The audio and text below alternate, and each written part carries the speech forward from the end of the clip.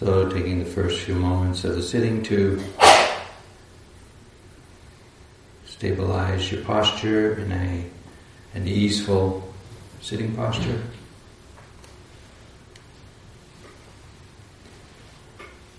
Gently settling down onto the sitting bones, acknowledging your experience of the environment, of the temperature, the ambient sound.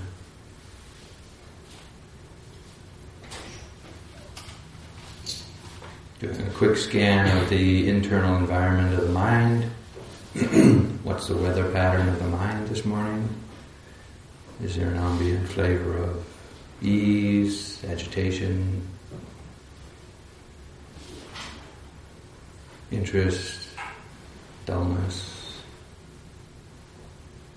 urgency, complacency?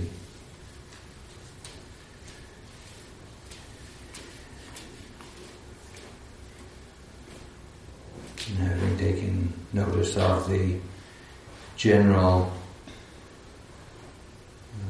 qualities of the environment, inner and outer, and just inquire, is the mind aware?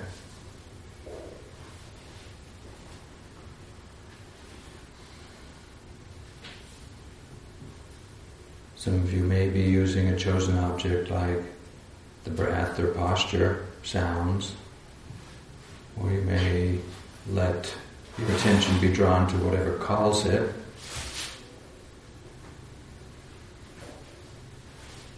But in either case, we're just noticing the awareness while knowing the object.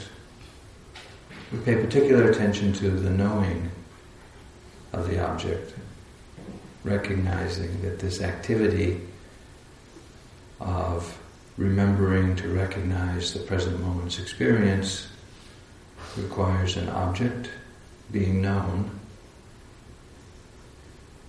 and the recognition of that knowing, awareness.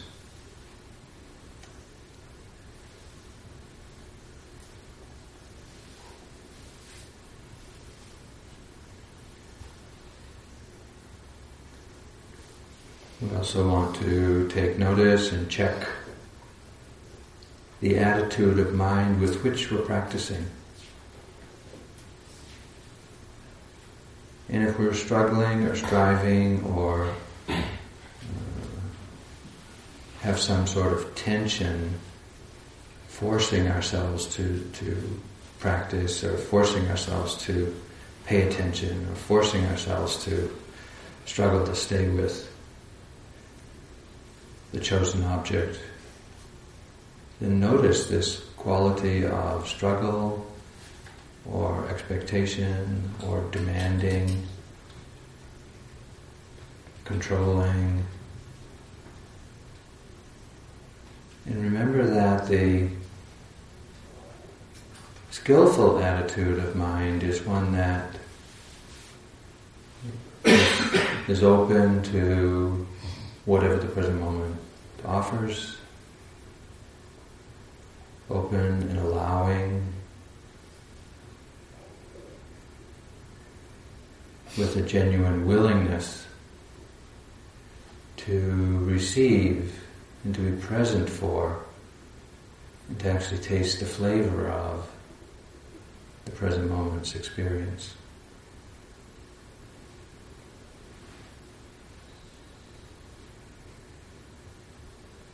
There was an open and receptive attitude of mind, being willing and interested to observe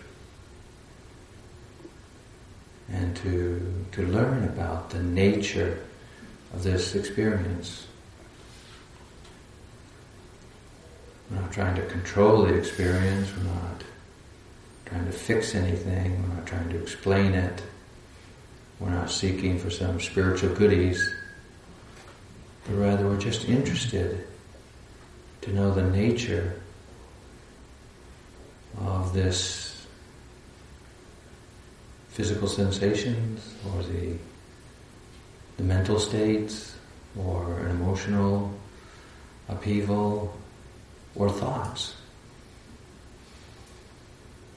Being careful not to consider any of these, whether they're pleasant or unpleasant, as obstacles to practice or the enemy of practice.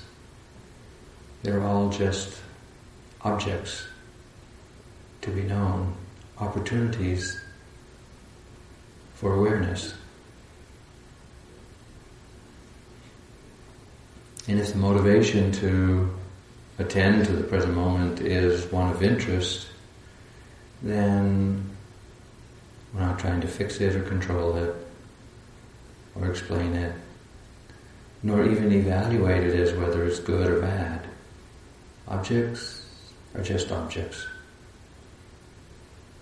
They come due to their own causes and conditions, and in time they leave because those causes and conditions are no longer present.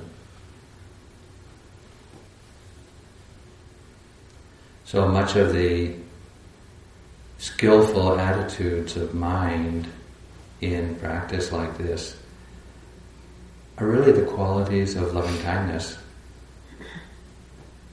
While we're not using phrases and people like we do with the formal practice of metta or loving kindness, the same qualities of open, appreciative, acknowledging, patient, interested, caring, gentle.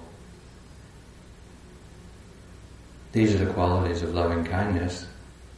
They're also the skillful attitudes of mind for observing any of our experience, any object that arises, any moment of experience.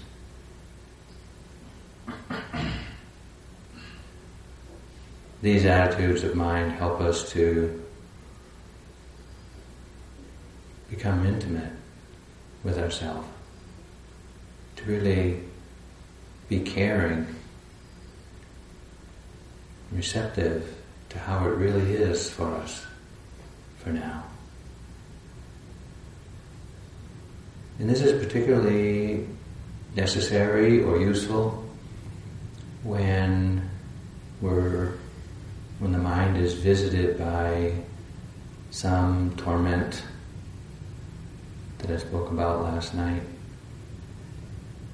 When one visitor to the mind is painfully obsessing the mind, judging, fear, depressed, struggling in some ways with an unpleasant mental state or emotional upheaval.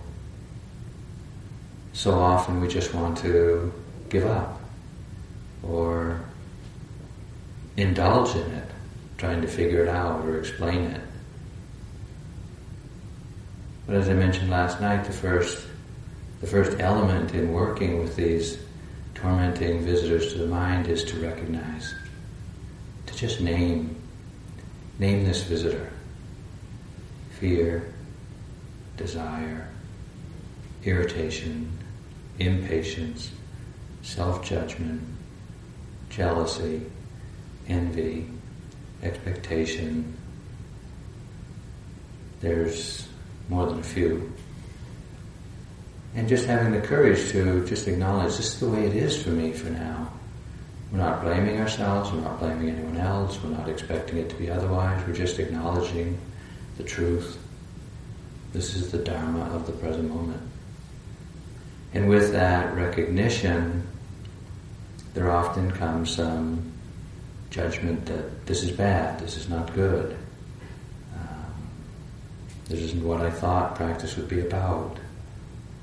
But really, the second element of working with these tormenting visitors to the mind is to relax, which really means to not struggle with, not just try to get rid of, not to indulge in, but rather to accept, acknowledge that this is the way it is for me for now, due to causes and conditions outside of my immediate control. This is the visitor to the mind.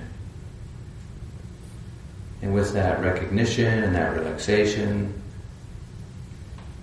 we can then exercise some restraint, not just acting it out, not just satisfying the desire or venting the aversion, but rather to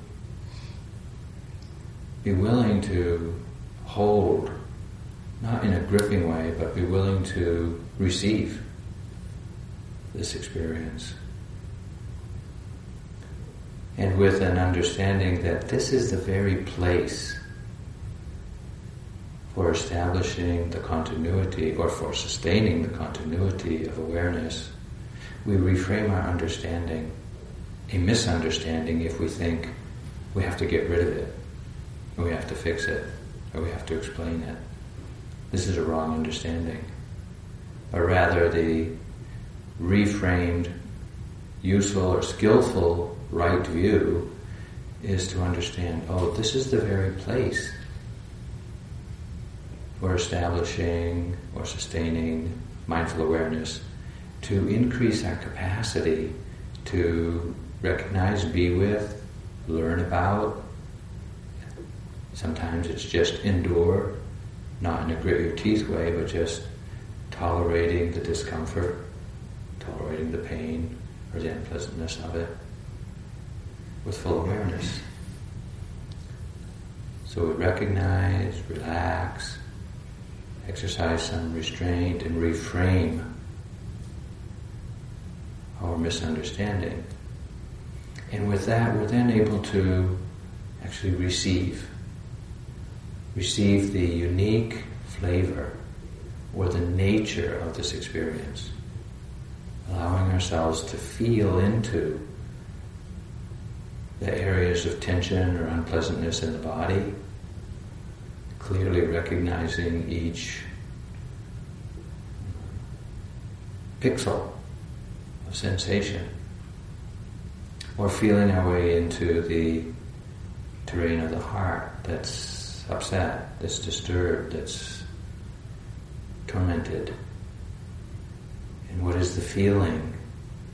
What does it actually feel like to be self-critical, to be impatient, to know that irritation has arisen, frustration has arisen. What is the nature? And we feel into the experience, opening ourselves to receive the texture, the taste, the flavor, noticing all the while the kinds of thoughts that occur, the kind of how this state of mind affects our interest in practice. We're just noticing. We're not analyzing, we're not thinking about it, we're just observing it directly. And one thing that we'll realize fairly quickly is that this state of mind, this experience, is really not very satisfactory. It just doesn't feel good. It has the dukkha characteristic. It's either painful, or it's unstable, it's just unsatisfying, it's burdensome, it's oppressive. There's no shame in just acknowledging this is the way it is. It's not your fault. This is its characteristic. Another characteristic we notice of all experience is that they come due to their own causes and conditions, they last for a while, and then they leave. We don't make them happen. We often can't get rid of them, or we can't help them to the door, asking them to leave. They have their own life cycle, if you will. They're not controllable. They display the anatta characteristic. They have their own unique, conditioned nature. And the third characteristic we see of all experience is that they don't last very long. Yes, they're unpleasant. Yes, we can't control them. But when we're willing to open and receive them, what we see is a very rapidly fluxing sequence of sensations in the body or a stream of feelings and thoughts and moods in the mind. Everything is changing rapidly. Nothing stays for very long. This is the characteristic of impermanence, or anicca. Our challenge is to be willing to bear with these experiences. We don't control them. We can't make them go away. But our mindful awareness is to learn to observe them, to learn about them. Because as Sayadaw Tejaniya said, it's not you who removes these torments from the mind. Understanding and wisdom does that job. So we observe in order to understand, to gather the data. What is this experience? What's it like? What's happening? What is this? What's its nature? And in time, the knowledge that we gather from what we have observed results in understanding. We understand, not because we've been thinking about it, but because we've observed it and gained an insight into its nature, both its unique nature, its personal flavor, so to speak, and the universal characteristics of unsatisfactoriness, conditionality or uncontrollability, and their impermanence. These understandings liberate the mind.